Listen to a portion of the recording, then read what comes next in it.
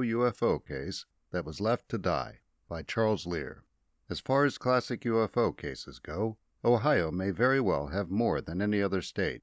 There was the 1966 case where Deputy Sheriff Dale Spar and his partner chased a UFO from Portage County, Ohio, all the way into Pennsylvania at speeds up to 100 miles per hour.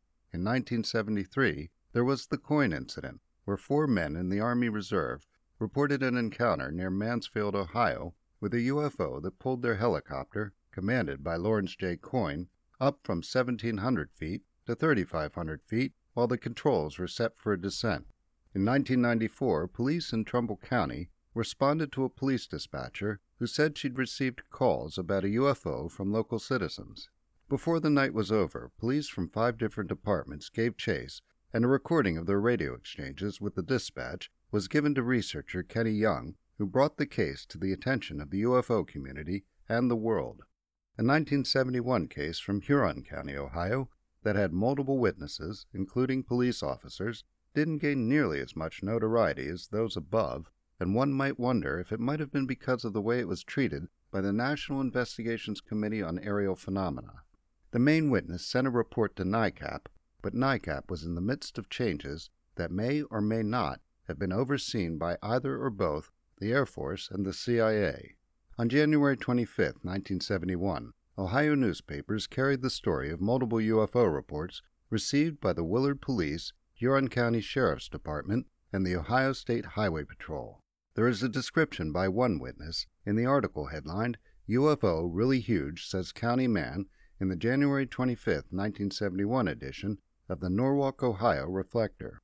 Richard William, 18, said that at about 9:05 p.m. on Friday, January 22nd, he and his wife saw a low-flying object as he was driving on Niver Road towards Willard. The couple's 4-month-old son was with them. William said that as it approached him, he saw one light on each side of the wingspan. He estimated each wing to be 30 feet long. He said he blinked his lights and it stopped and hovered down a little closer. With his high beams on, he was almost able to see the outline of the object. He said, from the front, the object looked like an airplane, except it was really huge. It was bigger than any hovercraft. He thought at first that it was some sort of experimental plane, but discounted the idea. He said the object moved off to the east and then south around Willard. He said that the front was all glass, and the rear was tapered down to a round end. He didn't see a vertical stabilizer. After explaining that he'd learned in school that there were millions of galaxies with millions of planets, he said, "It's likely that many of those planets have life, and they could be more intelligent than we are." An article in the January 25, 1971 edition of the Bellefontaine, Ohio Examiner, headlined "UFO Startles Willard Area Residents, Law Officers," has a sketch of the UFO with what appears to be a humanoid behind a clear dome on top, made from witness reports above the headline. The source for the story is Captain John Warner from the Huron County Sheriff's Department.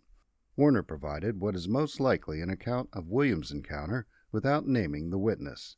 He said the family was quite frightened by the encounter and that the witness said he saw some movement behind a glass dome on top of the object.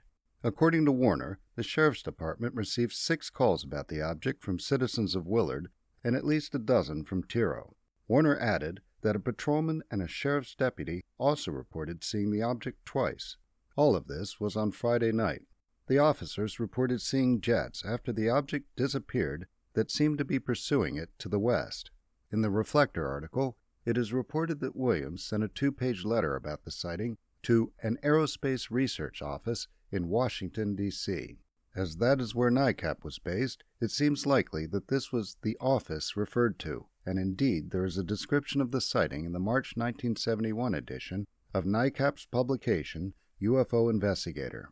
By 1971, the Air Force's UFO investigation, Project Blue Book, had been shut down following a report by an Air Force-funded University of Colorado UFO study group. The group was headed by Dr. Edward U. Condon and was known as the Condon Committee. As regards the subject of UFOs, among the recommendations in the report was that only so much attention to the subject should be given as the Department of Defense deems to be necessary strictly from a defense point of view. As for the continuation of Project Blue Book, it is our impression that the defense function could be performed within the framework established for intelligence and surveillance operations without the continuance of a special unit such as Project Blue Book. Project Blue Book was closed a little over a year after the October 31, 1968 release of the report. Around this same time, Donald E. Keyhoe was removed as director of NICAP and kicked upstairs as a member of the board of directors. Keyhoe had accused the Air Force of hiding UFO information from the public and lobbied Congress to hold open hearings on the subject. He was replaced by Stuart Nixon, who was thought by NICAP staff member Gordon Lohr to be a CIA plant.